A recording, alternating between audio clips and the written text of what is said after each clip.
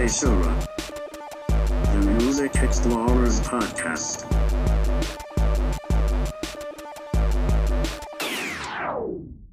Alright folks, welcome to another action-packed episode of Seishura, the Music Explorers Podcast. As always, I'm Scoot Magoot.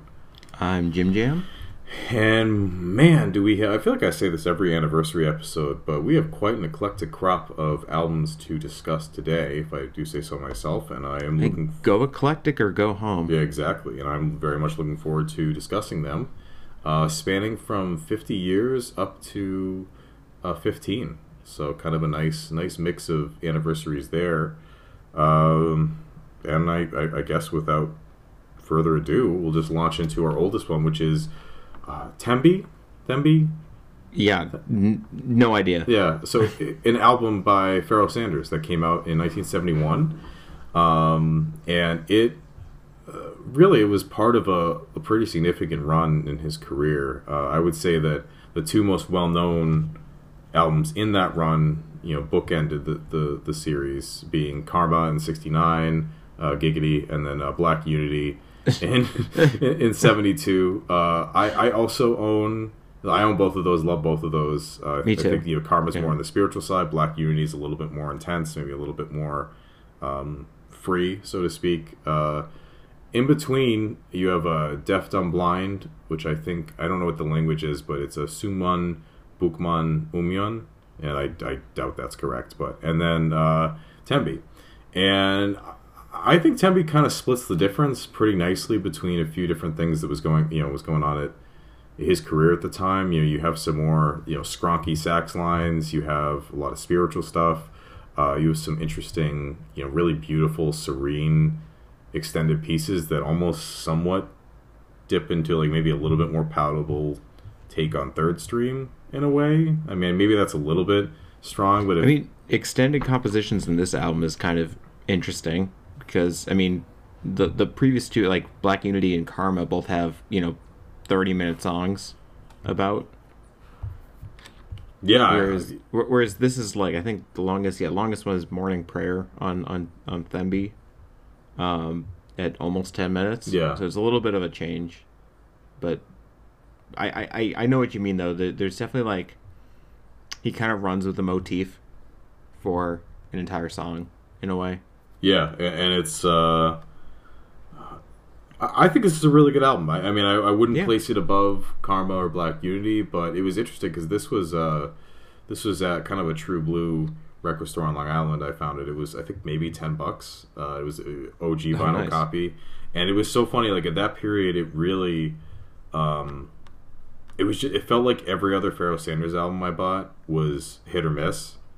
So like interdispersed between all those purchases, I bought Oh Lord, Let Me Do No Wrong, which sounded like Pharoah Sanders takes on Easy Listening, and not like so kind of like Newgrass by Albert. Yeah, and like I don't mean that like it'd be interesting to hear his take on it. No, it was just like not great. Yeah, see, that's why I was interested in listening to this, because, I mean, this is my first time listening to this, mm-hmm. and, yeah, I mean, because I thought it was going to be, like you said, like, kind of, like, Pharoah Sanders kind of going off sort of the indigenous music spectrum, kind of going that direction more, where it felt like a more even-handed than I had originally thought. It was super interesting. I'm really glad that there's other, you know, Pharoah Sanders out there that's, you know, worth picking up at some point. I mean, I'm sure there's lots more, but for me, it's always been Black Unity and Karma. And I mean, now Promises, but, you know, we didn't really know about that for a while. But yeah, you know, it's actually, but when I was doing the list when I was reorganizing the list, when I learned that this thing was 50, that's so weird. Just that's 50 years since 1971. I don't know. That's more of a editorializing side note than anything. Yeah, it's kind of like how, like, you know, whenever the meme is about 90s kids, we think it was, you know, like a decade ago, but really it was like 30 years ago. Yeah. Or at least me, I think it was like, you know, just around the bend, like 90s when I was growing up. But yeah, that was. I mean, not to spoil a later episode, but I was watching a documentary this morning on related to one of the albums that we're talking about, and I was like, man, this was not too long ago, and it's weird how old it feels. Yeah, Like, that's a good way to put it. Yeah. Anyway, so yeah, I don't really have. I don't know. I the thing is, I've had a weird ass week. So I've only listened to this thing once. I really should have listened to it twice, or even more than that. I really enjoyed it though. I really loved hearing like sort of the combination of like these scrocs, but also like a lot of these quote unquote world instrumentation, these other more indigenous musical instruments being played. There's one thing I want to talk about though, and that's what is spiritual jazz's like obsession with like sleigh bells, right? I don't know. I feel like it maybe it was something that was traditional in like the black church, or was something that probably has some kind of religious origin. It is interesting though. Yeah, I mean, there's certain like kind of across. He has a great album with Coltrane called Om. That there's a ton of that, like ton of sleigh bells, chanting. That's where I thought of it, because Interstellar Space with Coltrane it was just saxophone and drums, and then Coltrane just like chucking out some sleigh bells. Yeah, exactly. At random points. And I'm just like, whenever I listen to sleigh bells, I just think of Santa Claus. It is such a strange juxtaposition. Of things. It really is. I mean, there isn't a ton. I will say, like, I came from this album after, I think I had previously bought Save Our Children, which came out in '99, which is one of the last records. I think, obviously his output really slowed down as he got older in the 2000s. That was very much leaning into these, extended spiritual, world music inspired passages, and it was way, way too clean. So I think, after finding Tembi was the next purchase I made. I liked how it kept that in a jazz foundation. Like, you still had the kind of the beautiful without it being too I guess corny maybe, or just a little bit too saccharine, just almost too I like the emotional side of spiritual jazz, but when it gets a little bit too religious or worship, kind of worship based, it's not something that vibes with me that much. I mean, ironically, you say that though, and the creator has a master plan. I think it's just something about that. So the way it's presented, just it feels a little different. I don't know, because I mean, it's not just like I really love Coloring Book by Chance the Rapper, and that's super religious. But again, it's the way it was presented. Just felt different to me for whatever reason. I think sometimes, I think maybe it's a case of sort of the spiritual aspect overpowering the musical aspect of it. When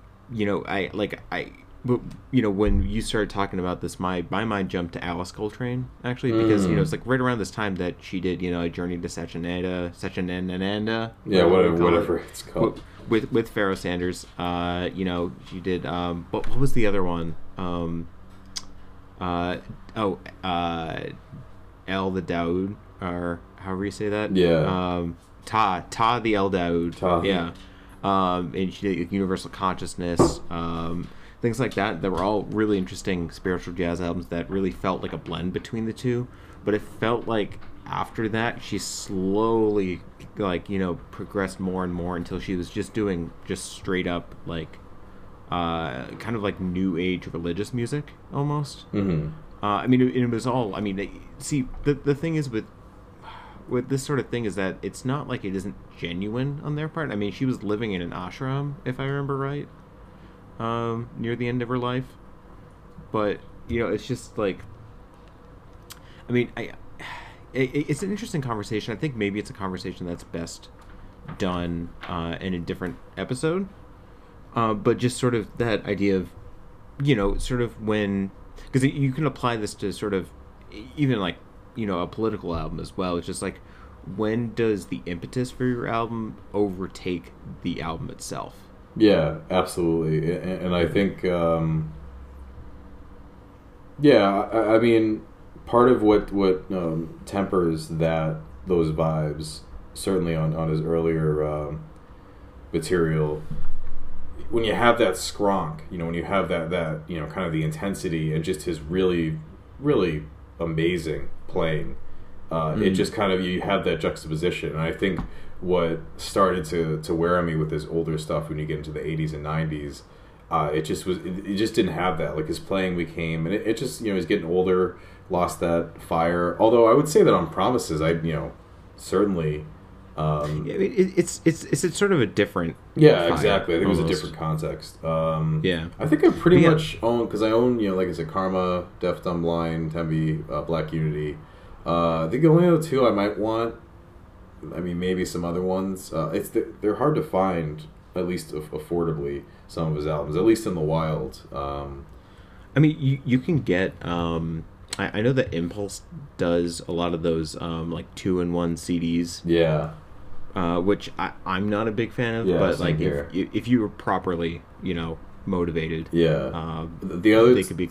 I mean, whenever I see it in the wild now, I definitely try to pick it up. I found Journey to the One, which came out in 1980, which is kind of a big, ambitious spiritual jazz project apparently, but it was at a time where I wasn't kind of as comfortable financially as I am now, and I think it was $40 used. Ooh. And I was just like, I don't know, man. If I saw it today, I would grab it, just because that speaks a little bit differently to me. But I'm also interested in getting Love in Us All, just because of how highly Sam Shepard from Phony Points spoke about it. And like he said he used to play it at clubs, which I still don't really. I don't know if I can truly. He said people would dance to it in certain contexts. I'm like, what? Yeah, I would love to hang wherever Sam Shepard used to hang. I know. I can tell you. He said some people would actually dance to it in certain contexts. I'm like, what context is that? Like, like what? Don't you remember? It's right after that rave that is completely soundtracked by Brian Eno's ambient series. I know. Oh, that's so funny. Just take some get some glow sticks, and just go for it. Yeah. Oh man. Okay, I feel like we've exhausted this a little bit. I think it's mostly. I mean, I just don't have a ton to say. Like, I think it's an awesome album. I just don't really. I guess if I have a final note, I love the album cover. Yeah, I like that. It's just so goofy. That's a great outfit. I love it. Yeah. His outfit game is on fire. It always has been. I love it. I wish I had the balls to dress like Pharoah Sanders. Same with Kamasi Washington. Like some of those. I mean. How he Kamasi looks like a freaking gospel like Southern Baptist. I mean, I feel like I would be going into cultural appropriation territory, which is always a sticky. If I start wearing like traditional African garb, I feel like people would be like, "What are you?" Well, I mean, Southern Baptist isn't necessarily African American, but yeah, I'm just I get what you mean. My privileged Northern white upbringing just does not scream Black Unity or like I mean, I could see you doing that fedora on Black Unity. Yeah. I mean, Lauren would disagree. Lauren is very anti-fedora. Well, is that? I don't know if that's a fedora. It's actually it kind of looks like a Spanish bullfighters. Hat I could see that. Kind of. It kind of looks like that, and like kind of like a short. And you know what? It looks like the hat that Stevie Ray Vaughan would wear. That's what it looks like. Yeah. Okay. I love it. I think we need to move on. Yeah, we're now going to jump 20 years in the future and talk about a completely different genre and band. This is Bullhead by Melvins. It's a little difficult to... They're one of those bands that I don't know if you can definitively say what their best album is. I mean, partially just because they've toyed with the same sound but in different creative ways throughout their career. But I think more importantly, they just have an insane discography. I just quickly Googled Rate Me Music, and it says 32 full-length albums, and that doesn't include they had that Millennium Monsterwork 2000, which was a live album they recorded with Fantomas. They've done a bunch of different. They did like a modular synthesis, or some sort of like electronic live album. They've done collaborations. Ton of EPs. And I have a fair amount of their albums. There was one point where I was going to try to collect them all, and I feel like at some point I might try to, but it kind of goes back to the conversation we had about collections earlier, where there's definitely some weak points? I would say probably up until Freak Puke. And then after that, I'm just I mean, so some of their Nude with Boots, 3 Men and a Baby. The more I learn about the Melvins, the more I absolutely adore them. No, they're great, and they really have I mean what we're talking about here. They basically took the the Black Flag My War template and really ran with it. They mixed in more of the OG heavy metal, like more Sabbath. They're big fans of like earlier hard rock. They're big Kiss fans, which I don't think super applies, but at least but you'd be surprised. Like Dimebag Daryl was a massive Kiss fan. Yeah, weirdly enough. But definitely, I mean, their presentation, the fact that they're so, I mean, they really. Apparently they did a collaborative album with Lustmord, which I need to listen to now. Yeah, I remember when I really got into them, that was something that popped out to me. Apparently Adam Jones is on this thing too. What the fuck? Yeah, why do I not they're one know of those about bands this? that just everyone loves them out. Kind of in that sphere. I will say. Well, yeah, okay. You did say that we were doing Bullhead, but yeah. Anyway. In as much if you go by Rate Your Music or just in general kind of discourse online or what I've seen, Bullhead was certainly it's still rated within the top 4 or 5 of albums that they've put out. And in terms of when it came out, it was right after Gloomy Porch Treatments and Ozma, which were very much in the grunge noise rock vein. I mean, they were Melvins were really close with Kurt Cobain, Nirvana. So I mean, obviously they had their own voice, but it didn't sound super outside of that vein. It was very much like gritty riffs, but like they had a nice giddy up, as they might say. Like there was the tempo was a little bit higher. Okay, it kind of fits there, but a little bit weird.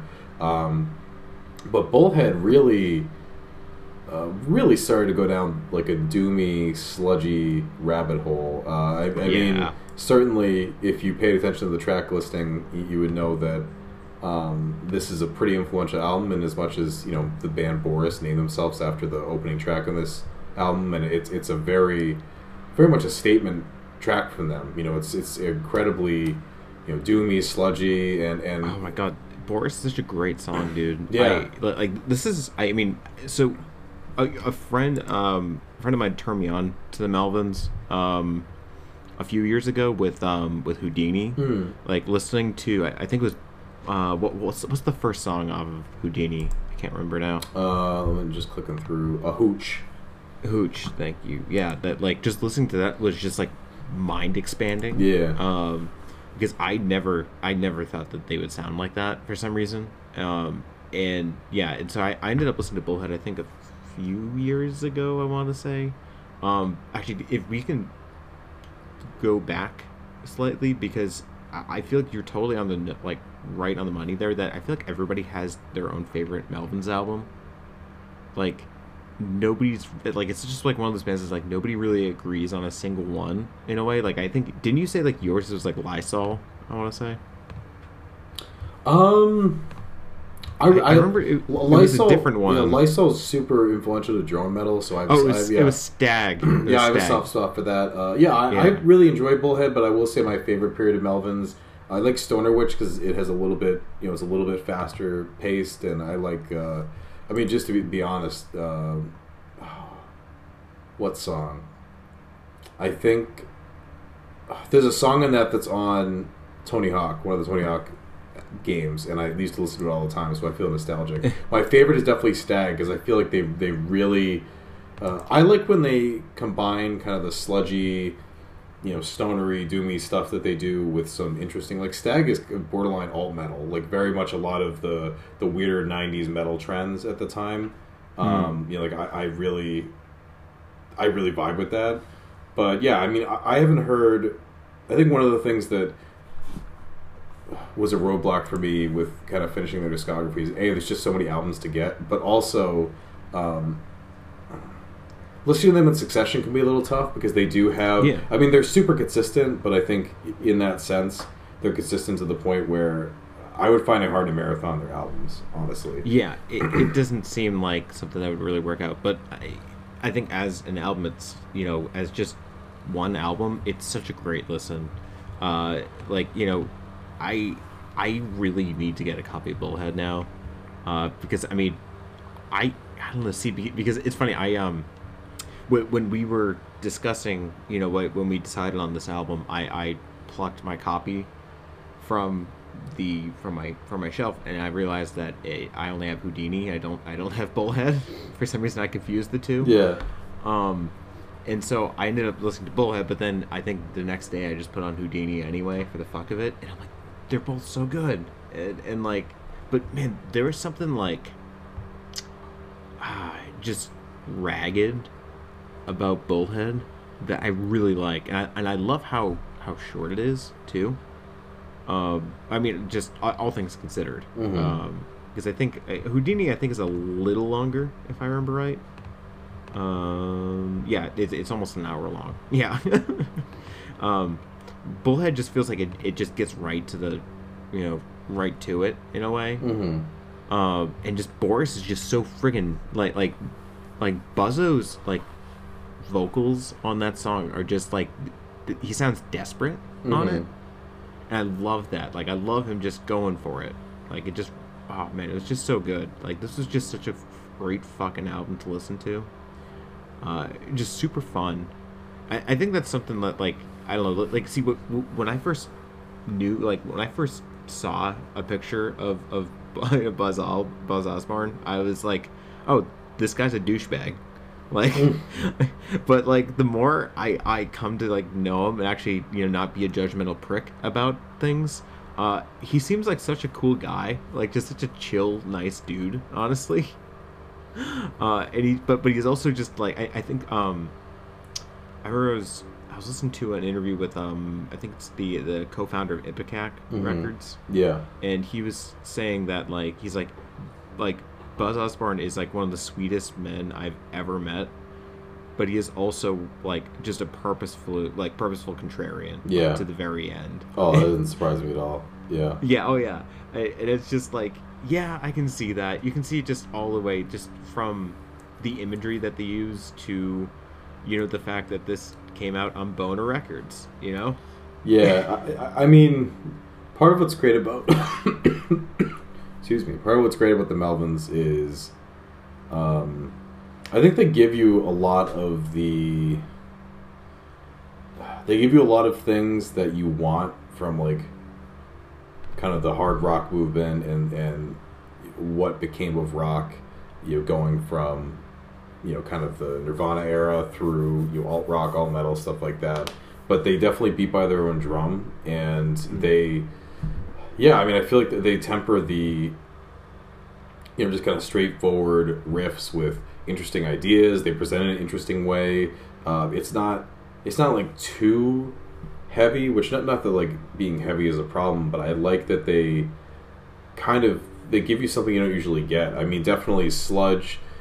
I feel like the sludge, stoner, and doom genre has become very, like, it's just extreme. And people would say the same thing about death metal, but like, if someone doesn't listen to sludge, stoner, doom that often, it feels like there's a lot of homogenization going on.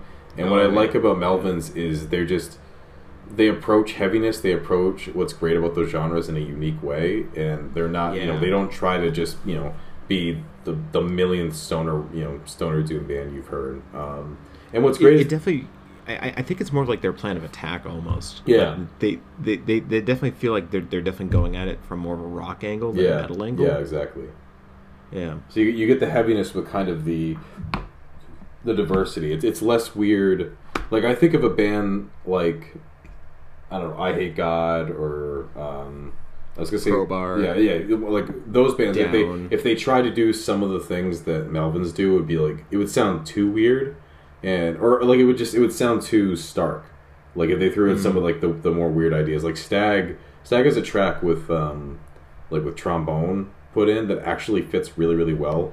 And I think if you know, Crowbar tried to do that, or I Hate God, it would be like, what the fuck? or Sleep. Yeah, I'd be like, what the fuck is this? Like, what are you doing? I would love to see Sleep. Actually, this is genuine. I'd love to see Sleep do like like whatever drone album that Melvins did, like that Oh, electronic Lysol. album. No, there's a live album that they did that is like all electronic, I think. Oh, interesting. I remember right. Yeah. I think it's called it's Colossus of Destiny. I think. Oh, yeah, okay. it's nearly an hour of synthesizer and sample experimentation, ending in a performance of the song "Eye Flies." So, it was reported that members of the Eyes were lying on the ground covering their ears during this performance. That's fantastic. That's awesome. I love the really intense mooing cow on the cover as well. Oh yeah. That's the other thing is like honestly, some of their covers are pretty bad, but some of them are amazing. Like they just Bullhead's interesting. Because it's like it's almost like a 20 Jazz Funk great step of thing. Yeah, like you don't know what you're getting yourself into. Yeah, I totally feel that. Yeah, but then like same thing with Houdini though. But like I love the Houdini cover. I love Houdini. I'm thinking of like Nude with Boots. Nude with Boots is my first ever exposure to Melvins because they had it at the library. What? I think they did, or maybe somehow. Oh, you know what it was? My friend's mom used to work at Barnes and Noble, and they would just get rid of magazines. Like they would just recycle the magazines that people didn't buy, and he brought me a ton of, like, I think 3, 4, 5 metal compilations from like Metal Hammer or whatever, and Nude with Boots was on one of them. And like I thought it sounded really cool, and then I ripped it and went to the cover, and it's literally just a chihuahua looking up at. And it almost looks like that. Yeah, like it's like see the chihuahua makes me think Taco Bell. Yeah, but the red makes me think Target. So yeah, I mean, like, cool, that's cute and whatever, but also I don't know, it's not. Yeah, they've had better covers. It's kind of like having a Black Flag album that without like a Raymond Petitbon, album cover to it. Yeah, but like you said, you're never. I mean, with cover art or with the music itself, you're never sure what you're gonna get. And I think that really started with Bullhead. I think Louis Porch Treatments and Ozma are both cool albums, but Bullhead is where they really started to come into their own. And clearly, it's had a lasting impact on the landscape. It's a great album. I genuinely cannot wait to own this thing at some point in the very near future. But yeah, speaking of bovine related album oh my names, god, dude, you're really we're moving a decade further to talk about The Cold Vein by Cannibal Ox. So that's a segue that just happened. This was actually the documentary that I was talking about. There's because I think I sent you an article earlier last week about the making of The Cold Vein, and it described this documentary that they did with Definitive Jux, the label that this thing is on. And I was watching that today. It was really interesting to sort of see what was going on, because like all of this was like happening in LP's apartment, which is like just so fucking weird. Okay, like but I feel like with hip hop that's plausible. Well, but it was like it was to the point that like LP like had people like I'm pretty sure like that Vast Air and Vortal were both sleeping in LP's apartment, like they were living there. Oh, okay. Yeah, like he had kind of like a party situation going on almost. Well, not necessarily. It was almost like a hip hop commune almost in a way. It was it was interesting. I highly recommend people just look it up. I think you just put in like Definitive Jux documentary. There's I think there's 2 different ones, but this one's like I don't know, maybe half an hour. Interesting though. So this is The Cold Vein. This is the debut album by Cannibal Ox, and it was their only album until they followed up in 2015 with Blade of the Ronin, which if I remember you weren't a fan of. I remember when Blade of the Ronin came out, we were both talking about it a little bit. I remember liking it, strangely enough. Yeah, I'm just pulling it up to make sure I get the timeline right. It came out in 2015. I mean, the short answer is I thought it was okay. But I think I was excited for it when it first was announced because Run the Jewels 1 and 2 had come out. I was like, oh great, they're bringing the band back together. And I don't think LP was involved in in Yeah, Blade it of the doesn't Ronin. look like it. Uh, No. Yeah, it was Bill Cosmic. I think Black Milk produced one track. I just pulled it up now. Yeah. I thought it was okay. It kind of had. So I mean, before I make this point, I want to say I really like this album a lot. Like I think it's a great classic underground hip hop album. Yeah, we're talking about Cold Vein. Yeah, no, I would say like I like Cold Vein a lot, but Blade of the Ronin had a similar problem I have with the Cold Vein is that it's really long. I think it could benefit from being a little bit shorter. But the problem with Blade of the Ronin is that it didn't have that great, vintage LP production, and just in general, it just kind of felt old. Like I feel like that's maybe not super specific or nice to say, but it felt like kind of the fire that people. I mean, we're talking, pretty much 15 years between the two albums, so you're going to be a completely different person, by extension, a completely different, MC. Doesn't mean that magic is always going to be there again, and I also think that part of what made this album what it is LP's involvement. But I think what's a cool juxtaposition is the fact this came out the same year as Jay-Z's The Blueprint, which was obviously a huge album, and really pointed to the direction at least mainstream hip hop is going. And I think I like both albums. I think that Cold Vein is obviously at least technically. I mean, I think I would probably put on the Cold Vein over Blueprint. I like the fact that they really leaned into something that hip hop was very, very much moving away from in the 2000s, which is lyricism, and obviously you have great beats. You have beats that fit the topics of the theme of your album, but really leaning into rapping, which I think was. See, are you talking about the Blueprint doing that? No, I'm talking about the Cold Vein. Like I mean, I think just We'll talk about that in a sec, I guess. But to kind of hop on what you're saying, I mean, in the documentary, they were even saying so much hip hop today doesn't even feel like hip hop. I mean, mind you, we're talking about 2000, 2001. That they're like, it doesn't feel like hip hop anymore. Mm-hmm. Like all these rappers are just rapping about all the women and cars and clothes they have, and it doesn't feel real anymore almost. And I think alternatively, you have these guys just pulling out all these weird references to things and thinking about all this different imagery and sort of these lyrical motifs. Mm-hmm. It's just out there. That was really cool. I mean, obviously LP's production I think really makes this album. That being said, I think this is a good album. It's just it's not without its flaws. I think it's really easy, I think, for people to just consider this thing like a perfect classic thing, and I just heavily disagree. Actually, when I was listening to this thing again this week, I wasn't even halfway through Iron Galaxy, which is the first track, and I was like, I almost debated texting you and being like, can we not talk about Cold Vein? Because I really fucking hate this right now. Part of it, I think, is just Vastair has some really good lines throughout this album, but his flow can be a little difficult to sort of latch onto at times, and that kind of throws me off a lot. If I can't nod along with what you're doing in a way, that's kind of a problem for me, because it's just okay, so are you a hip hop artist or are you a spoken word artist? Almost. Oh yeah, absolutely. Yeah. I mean, I will say, when I was saying earlier, I stand by the fact that from a technical perspective, this is pretty, at least juxtaposed to an album like The Blueprint, what was going on. This really helped push. I mean, clearly, as we saw, the way that underground hip hop unrolled. Unfurled, I guess is probably a better word.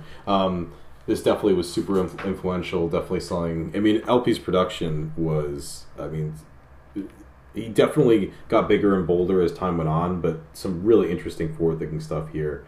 But I will say, even after years of listening to this, I totally agree with what you're saying. I mean, there are plenty of, I think of someone like Billy Woods, who basically does a spoken word type approach, but at the same time, he kind of sticks to, like, he sticks to a set style. Like, it's, you know, his flow and delivery, like, once you get it, you get it. Whereas a lot of times in the Cold vein, you know, there are bars and lyrics that really stick out to me, you know, every time I re-listen.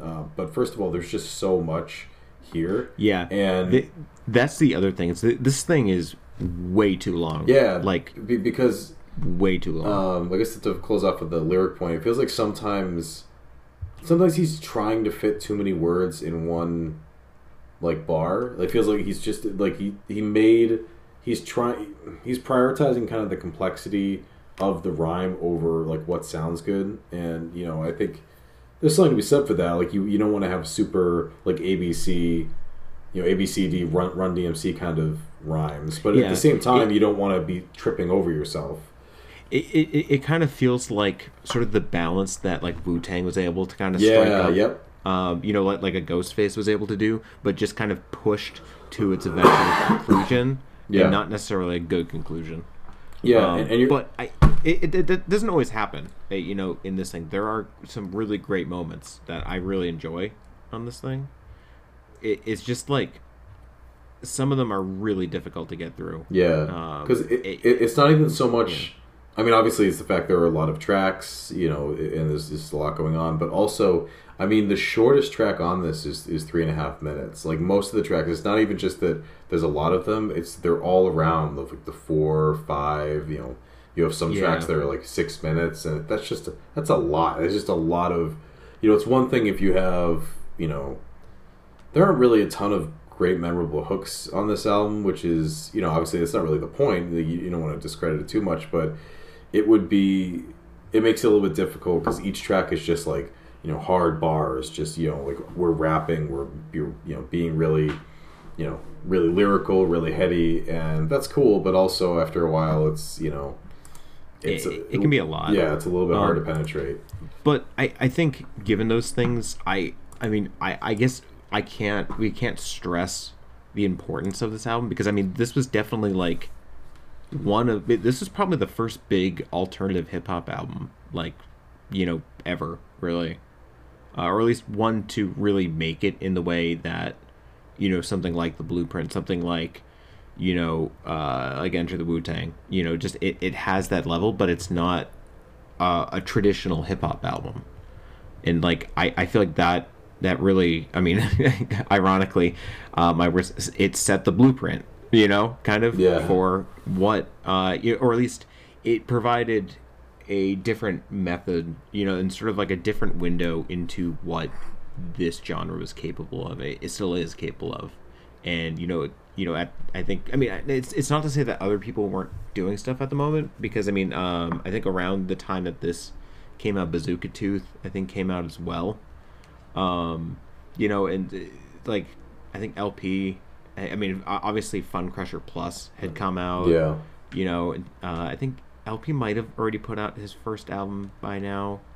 So like, you know, it's not that there isn't a lack of stuff. It's just like this is such a good highlight from that era, and it's just such an example of that. You know, there's like, you can get a lot of success playing by the rules, but you can get a lot of amazing results by not doing it at the same time. Like, I don't know, I guess that kind of sounds cliche, but what I mean is just that, like, I think this is a testament to people pursuing their creative ambitions however they see it, and sort of fulfilling their vision, as opposed to kind of just hopping on some beat and just letting a few bars fly.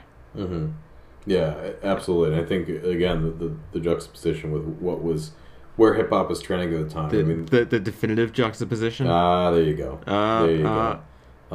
Because I think another, you know, underground hip hop classic people cite is Mad Villainy, but that didn't come out for. I think a few more years. Yeah, the 2004. So yeah, I mean, when you think of like that period, like, you know, 2000s really, you know, influential underground hip hop, Cold Vein has to be on your list of even if you don't like it, just, you know, how much it did. And again, I mean, as a whole, it can be a little bit overwhelming. I definitely think it could have been pared down, but the actual idea, like on a track by track basis, this is really interesting, great stuff. Yeah.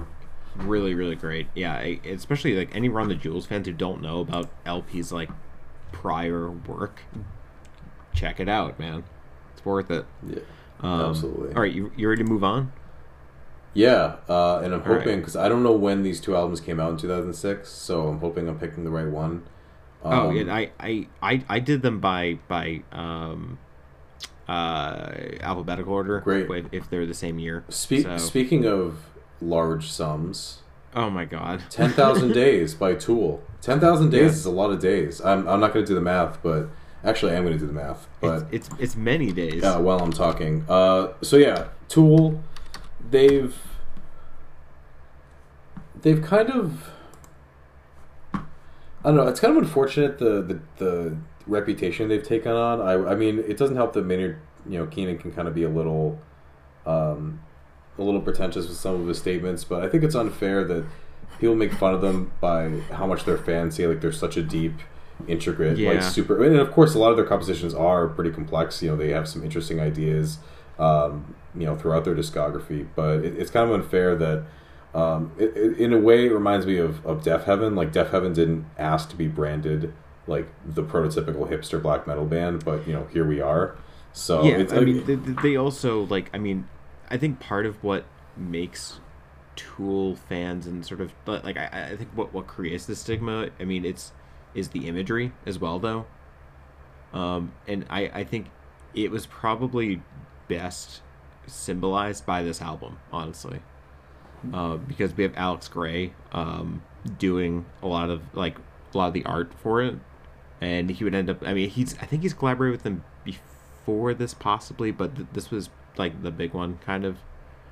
I mean, he designed the normal album cover that you see, but and also if you ever watched the video for Vicarious, he did that whole video, and that's a super trippy video. Mm-hmm. I mean, really, you watch any Tool music video, it's gonna be weird. Super fun. I love it. Yeah, this is. See, wait, Lateralis actually came out.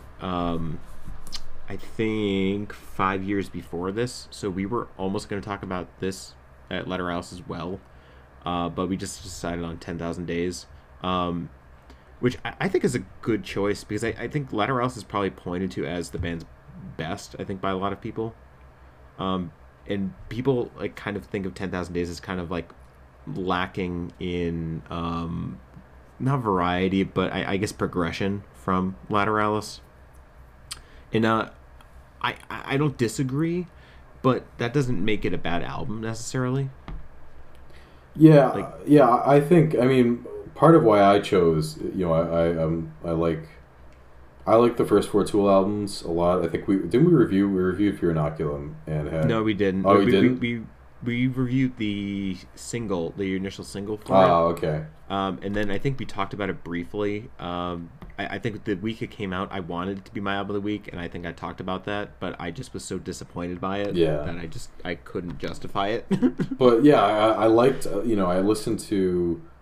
I listened to the first 4 albums, woefully out of order, and I think that they're all different. They all approach kind of what became their sound in different ways. I picked 10,000 Days just because it's my personal favorite. I just have a lot of. My parents are actually really big into Tool, and they used to play. It was funny. They would play The Pot, but then whenever he would say "fucking hypocrite," they would just turn down the radio. Or they turn it down just to the CD or whatever. Scott, you don't know that word, right? I know. But then no, I just hear a blank void. Yeah, exactly. So once they decided to kind of loosen up a little bit, I ripped my dad's copy, and man, I would just Vicarious, Zombie, The Pot. I would just constantly stream those over. I think those are absolutely amazing. I will say, re-listening to this again. I am reminded of how little I really don't know much of the other songs on this album. Yeah. So I actually know what you mean. If you will allow me to go ahead. Embark on a journey of words for a moment. Because Tool was my first concert, or at least what I count as my first concert. Excuse the motorcycle. Okay. Anyway, yes. Tool was my first concert But before that, I 10,000 Days was actually like the first album I ever bought on my own. Or I mean, not bought on my own, but like somebody still bought it for me.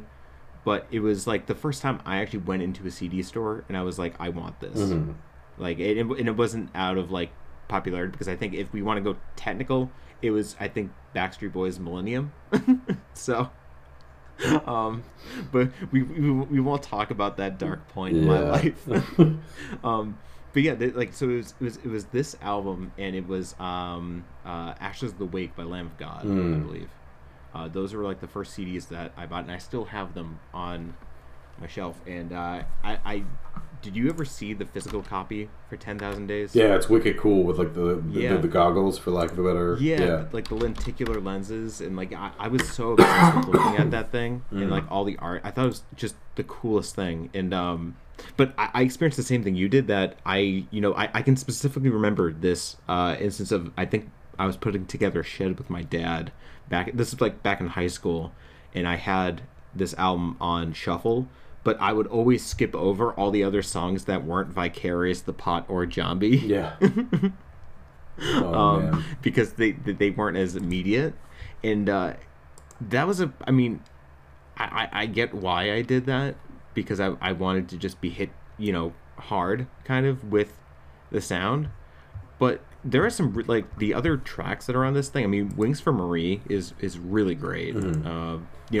The thing is, like, people, I feel like this album doesn't get enough love in a way. I mean, it's the thing. It gets love in the way that it's a Tool album, and by definition is going to be obsessed over by some people. But I think more critically minded people, like, tend to kind of dismiss this thing. And I really wish that wasn't the case, because there are some great moments here. I mean, this thing. Obviously, you have like The Pot, which, I mean, I love how that song begins. Like, I think that was the first Tool song I listened to, or around there, and just hearing Maynard just sing clean without any other instrumentation, and then having it slowly build in, was super cool. It's just like, I'd never heard something like that before. Because usually with a rock song, you're like, okay, come in with the riff. Like, and then the singer comes in. That was just a big thing. But Rosetta Stone is a really cool song. I mean, Writin' 2 is really cool as well. I mean, Wings for Marie is still probably my favorite of like the long tracks on the album. But yeah, it's just, I just find this album to be really great. Yeah. No, for sure. I think I think the kind of redigesting it for this album, those trio of songs are easily still the three best songs. But I think there's still a lot of great ideas on here. Obviously, I think writing. Funny, I apparently Lustmord is on this album. Oh, interesting. Which I didn't know, but it's second Lustmord reference today. Interestingly enough.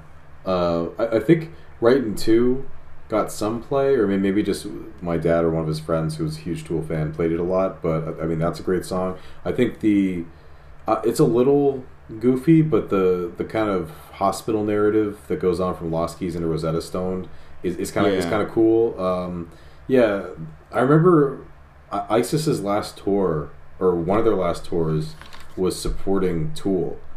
And I thought that was interesting, because I was like, I didn't really think of, there was a lot of crossover there. But there's some really interesting, I don't know if I call it like post metal, but I feel like there's some really interesting, textured, slow parts on here. I think part of maybe why this has maybe not a bad rap, but why Tool fans, I mean, obviously you have songs like, Schism, Sober, 46 and 2, like Stinkfist. Yeah, like there are songs before 10,000 Days that had Third Eye. Yeah, that had some radio play that were popular. But I think like Vicarious, especially Jambi and The Pot, got a ton of. I mean, like that Vicarious video is so cool, man. Yeah, like, but yeah, I think those three songs, particularly Jambi and especially The Pot, got a ton of play on rock radio. I mean, I don't just know that from looking at the album. But, I mean, back in, who are you to wave your finger? You're so full of it. love it. But yeah, like I don't even need to look into it. I remember back in 2006, like every time my dad turned on WAAF, which is kind of the big rock station up in the Northeast, like it felt like every trip we took, the Pot came on. And also something else. I don't think I ever had that experience. Yeah, my dad would put. I'm kind of jealous now. It's awesome. Yeah, my parents. I remember the host was always like this really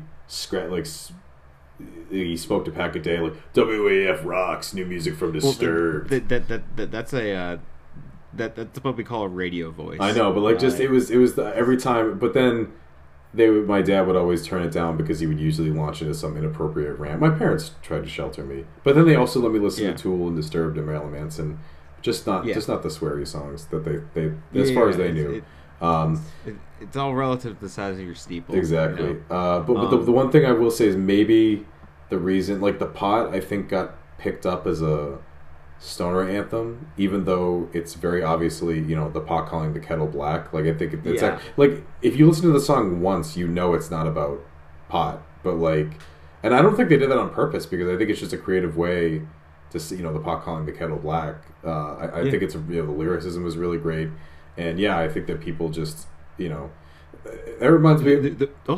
I mean, sorry to interrupt you. The production's really great too. Yeah. I find the production on here probably almost as good as Lateralus. I think it's smoothed out a little bit, but it's still really, really solid. I love the way Adam Jones's guitar sounds on this album. Absolutely. So, I was just gonna close out by saying it reminds me of like the Carrie spoof episode of American Dad, where like he dumps pigs on him, and he's like, oh yeah, and he's like, what? Like, why'd you do that? It's like, oh, I didn't finish the book. Like, that's not even the end of the sentence. Like pig's blood, and I feel like people are like, oh, pot, marijuana, haha. Like, I feel like that's just kind of the thought process people had. But I guess. Yeah, I'm just thinking like it's just that this was like kind of like the last great Tool album for the last 15 years. Yeah, I was. So. It sounds for other bands it's like that might. It's so weird that we're talking about that, but it's really only one album that has kind of put them on a downward. But who knows what's going to happen from here because they are apparently broken up. Oh, interesting. I didn't know that. Or at least from what I saw, I think it said that it says because of COVID, they said that the band had entered a hiatus, but they still hope that they would reconvene in the future to record an EP. Because I guess I don't think they're signed to a record label anymore. Apparently. Okay. Interesting. And I guess that there's an instrumental song that got released, but it's not under Tool's name, but it has all of the backing members in it. So, take all of that how you will. Yeah. So I mean, considering how long it took to get to Fear Inoculum, who knows? Yeah, that's what I'm saying. When you look at the kind of the Undertow, you got 33 to 96 for Anima, which is 3 years. Anima Lateralus was 5 years. Lateralus 10,000 Days was 5 years, and then suddenly you have this 13-year gap that just. Yeah. I remember like my friend's dad, or my dad's friend, who's huge into Tool. Like every time we go over to see them, we'd be like, when's the next Tool album coming out? And I would report like the latest thing that Metal Sucks or someone had posted. Yeah. Well, Metal Sucks, they would always do that. I remember there was one post that they were like, it's been officially 10,000 days since 10,000 days. And I'm like, that's not true. That's not, no, because I did the math after I said that. It's like 27 years. So it was... I mean, if anybody didn't know, it's already 10,000 days is describing the length of time that Maynard's mother was dealing with cancer, if I remember right. Oh. Yeah. Which is why you have Wings for Marie. It's Judith Marie is his mother. Oh. So. That's nice. Which you can also see that on the track Judith from Perfect Circle's first album, which is about his mother again. So, just just little things. I don't think. Yeah, I mean, I think it's kind of pretty well known, depending on how like deep you've kind of dived into Tool. But I don't see the point of talking about it more. But yeah, so don't don't sell this album short. Is all I'm gonna say. Is my last word. So. Yeah, for sure. I mean, it's a definitely. I could see why OG fans are a little turn their nose up at it maybe a little bit, but I think it's a great album, and certainly if they had just had those three Vicarious, John B. the Pot, I mean this would be like a god tier EP. Like those three songs are just so fucking good. Yeah, definitely. I think I've gotten a little tired of hearing them after so long, but I love the album nonetheless. But speaking of long periods of studio time, studio album silence, love it. Yeah, love it. Thank you very much. Oh, that's great. Yep. I can participate too. I'm really glad you did. I just choose not to because I was actually scrambling to think of a segue, and I'm glad that you took the reins. But yeah, we're talking about The Drift by Scott Walker, who kind of puts Tool to shame in terms of gaps between albums and weirdness, I suppose. I mean, it's always a good sign when you look up the genre for a band and it's literally just like avant-garde. Experimental. I mean, I guess you could say in a way, at least his vocals, he kept up the Baroque like pop in a way. But yeah, this came out in so he had a huge hiatus. He was kind of a so he had done some soundtrack work after Tilt came out. Yeah. Pola X. But this, but this was his real kind of like return in a way from Tilt. Yeah, and he was a teenage heartthrob. Beautiful singing voice. Did some stuff with his brothers. Had a weird country phase. They weren't his brothers. Oh, they were. They actually weren't his brothers. No, they were called the Walker brothers. I know. Oh. All right. Well, I'm almost certain that they're not actually brothers. Yeah, I don't think they are. Well, speaking of not looking into things closely, I didn't know that. Yeah, see, they formed they adopted the Walker Brothers name as a show business touch, even though the members were all unrelated. Well, consider me duped. But anyway, his last country album came out in '74. No one liked it because trying to do country when that's not your core is not usually a great strategy. But he came back with Climate of Hunter, which hinted towards more experimental things, but was a great album. It's a great album, but a little bit more art poppy, new wavy in a way. And then Tilt came out. Yeah, but then Tilt came out in '95, which was again another 10-year gap, and was just like out of nowhere.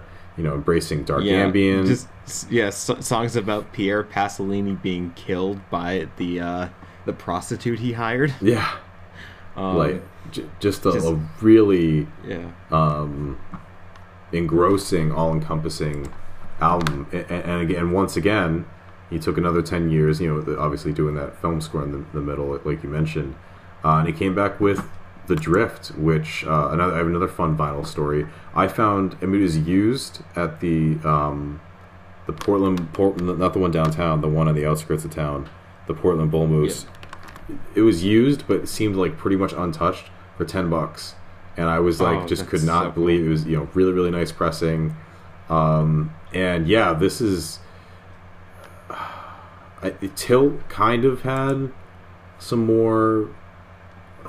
Some melody, obviously. The opening track, is a little bit more kind of like classical elements that somewhat touch on some accessibility. But right out of the gate, this is such an oppressive, dark, intense album. Yeah, Cossacks are just, it starts off this album perfectly. Like I love that guitar riff and sort of how things build up from there. Mm-hmm. That, and then just like that pause is Cossacks are charging in.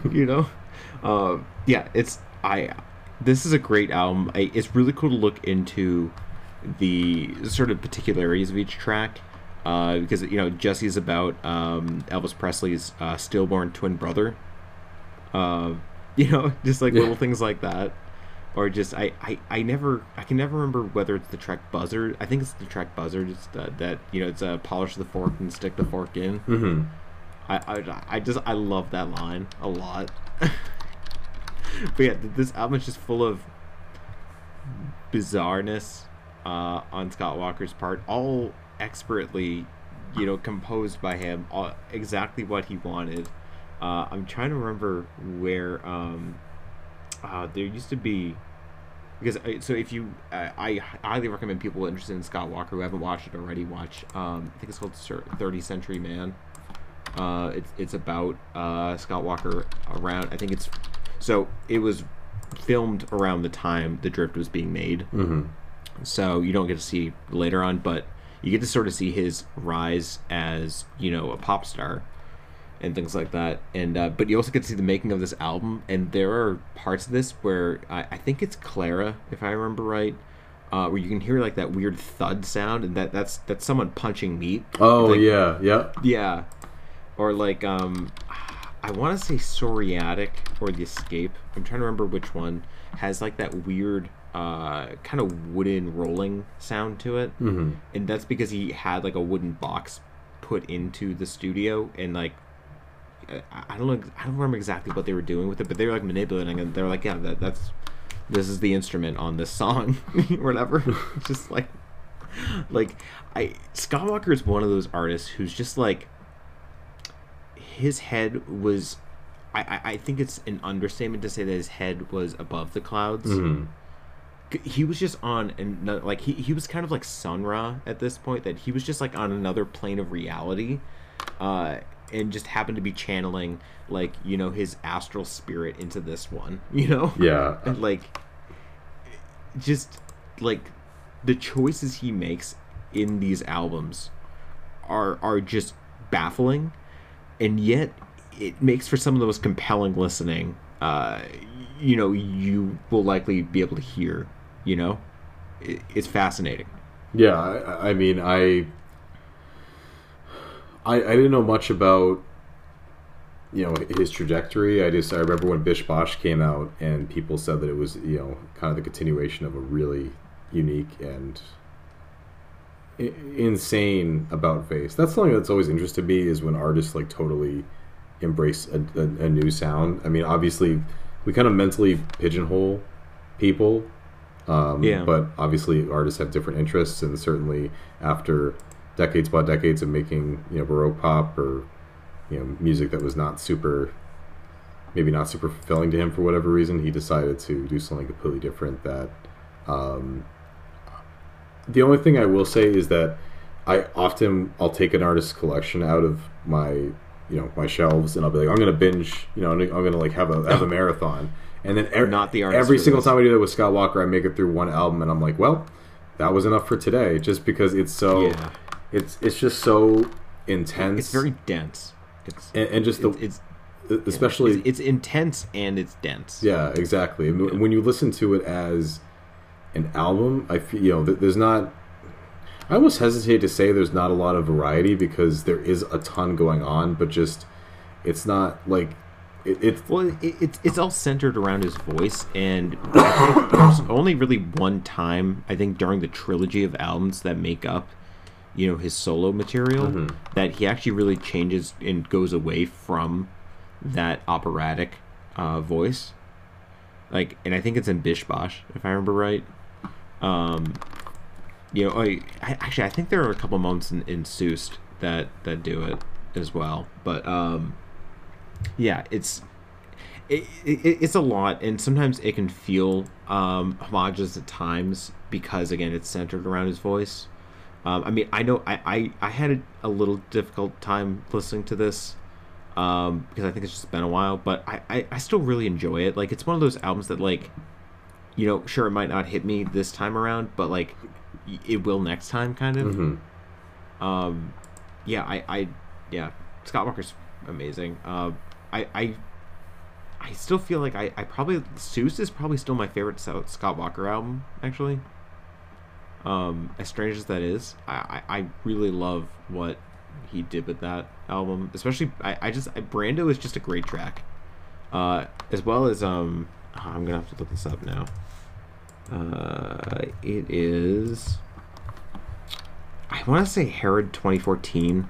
It's the one that has that line, bump the beaky on it. I'm so bad with track titles in general, but specifically with his stuff. Yeah. Oh yeah, I mean, like his where is that? I'm gonna look for that now, because there's that track off of Bish Bosh. Yes, SDSS 1416 plus 13B Zircon flagpole sitter. Yes. I'm just like, yes, like this works. I'm fine. I love that. Okay, yeah. No, this was this is such a great album. It's not for the faint of heart by any means, but nonetheless, album worth listening to. Yeah, absolutely. I mean, I think that it's hard to pick which of the three albums is like most accessible, but I think definitely this is. I mean, I would probably if we're just talking about this trilogy, we're not talking about Soust. This would probably still be the highest for me. Maybe Bish, but see, I always vacillate with Scott Walker's work. I mean, it's almost like Melvin's, except that there's such a limited range of options. Yeah, I mean, it's totally like it's even hard to describe. I think actually Lauren did it best, and I'll bring it up every time I talk about Scott Walker. It's almost like interpretive dance on stage, where everyone's wearing bizarre black outfits and white gloves, and just like doing it. It's some. Well, he's actually scored music for like that sort of thing before too, but yeah. Well, no, seriously, like the thing that came after this, and Who Shall Go to the Ball, and What Shall Go to the Ball, was actually commissioned as a dance piece. So, like it, that definitely makes sense. Like it fits.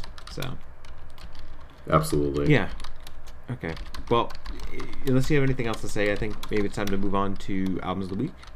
Yeah, for sure. And what's why don't you lead us off?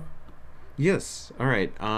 So I was actually tempted to talk about Lateralis. I was actually thinking that last week. But I mean, one, I never got around to listening to it, and two, I found another album that I actually feel like fits it more. And it kind of surprised me. It's Eat a Peach by the Allman Brothers Band. Oh. Yeah, I mean, I bought this a few months ago, or yeah, I think so. And I enjoyed it when I first listened to it, but I just put it on again because it kept like.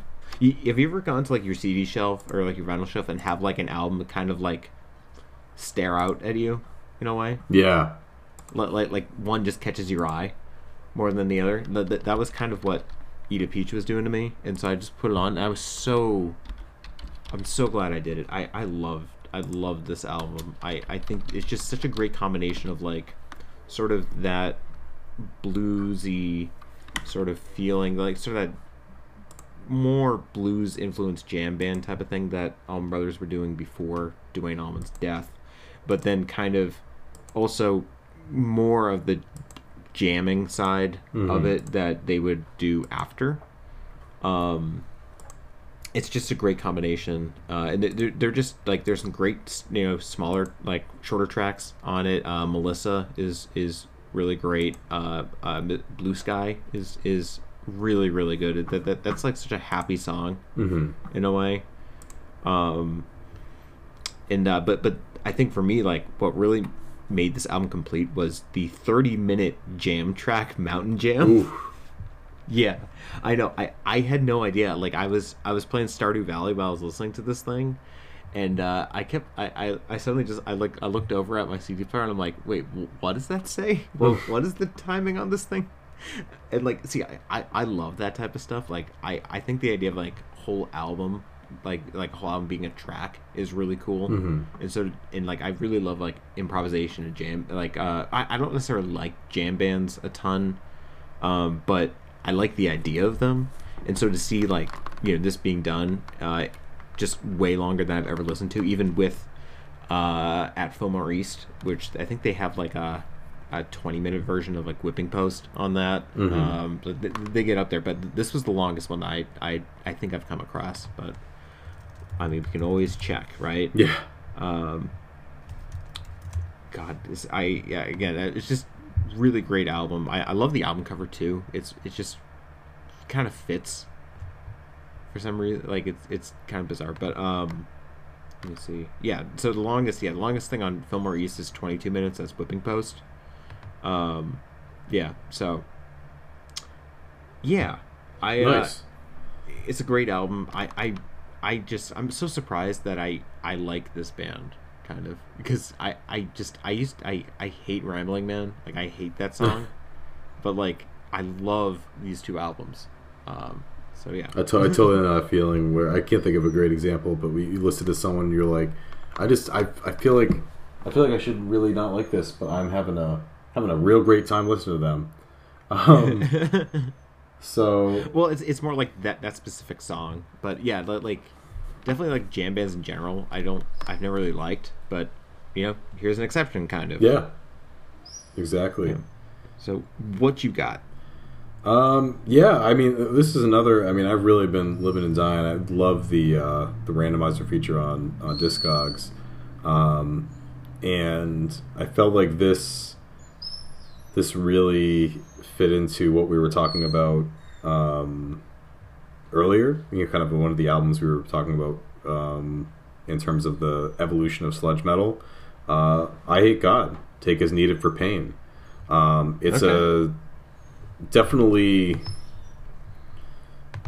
we're not talking Mastodon or Baroness or anything like that. Like, this is very much just this is like sludge metal at its core. I think it's considered their best. I mean, their album's kind of more or less. What about Dope Sick? Yeah, Dope Sick too. Yeah, that's, I think, Yeah. either one of those two people usually cite as their favorite. I like this for a lot of the same reasons I like Melvin's, but obviously when I want something a little bit heavier, I just really appreciate just the heavy riffs, the really, like the cover is like kind of gross. It depicts like like, I think, limbs and medical procedures, and there's kind of samples throughout about bodily injury and stuff like that. It's just it makes me feel kind of like grimy and like but in a like a fun, heavy way. Yeah, I'm just not much more to say about it. I mean, definitely some of their newer albums rather have kind of had that, they sound like they're older now, and it kind of shows. But like that vintage I Hate God sound is just, that's what I go to most for, like just vintage sludge. It's just, yeah. Yeah. Well, that is great. I don't think I've ever listened to I Hate God, actually, now that I think about it. I kind of held out for them for a while just because their name is pretty bad. Not only is just like the sentiment of atheism kind of tired in metal, but also it's spelled I Hate God, like the word EYE, which is very not great. But the reason I just remember when you went to see them, and I think someone asked you what you went to see, and you were just like, "Oh, it's just a metal band." Yeah, I tried. It's kind of like when I saw Dying Fetus, I didn't want to tell anyone. You just say Alive Baby. I saw Alive Baby. Love it. Yeah, I got into them actually with another album. It was we were in a thrift store in Portland, my friends and I. It was their album Confederacy of Ruined Lives. It was like an OG yellow vinyl pressing, and it was I thought it was really cool, and I put it back, and it was right around Christmas time, and my friend surprised me and got it for me. So and then I listened to it, and I was like, wow, this is kind of like the dirty, grimy old sludge metal that I can get behind. And so that's how they kind of got over the fact that their name is pretty bad, because it's not like when you're in high school and when I was first getting death metal, like Dying Fetus, I thought that was hilarious. I still think it's kind of hilarious, even though it's kind of objectively a bad name. I mean, it's dark. Yeah, but dark can be funny in the right light. Yeah, but like I Hate God was like kind of dark and offensive. Actually, it's funny. My same friend, like, there's a picture. If you go to my Instagram, there's a picture I took of him posing with it. I said, "Thanks for the Christmas gift." And his mom is super religious and was like, "You need to take that down now." And he's like, "I'm not going to ask my friend to take down his Instagram post." He's like, "Why would you want to pose with something like that?" She's like, "I don't know, but just it was an album cover. I don't know. It's not like I don't hate God. I think he's fine. I don't want to, So He's all right, I guess. Oh man. All right. Well, next week we're gonna talk about theology. So apparently, God is he just okay? Or do you like God? Or do you just like him? Just to balance things out, we got to talk about. Yeah. Okay. All right. Well, have a good week. Bye-bye. Bye.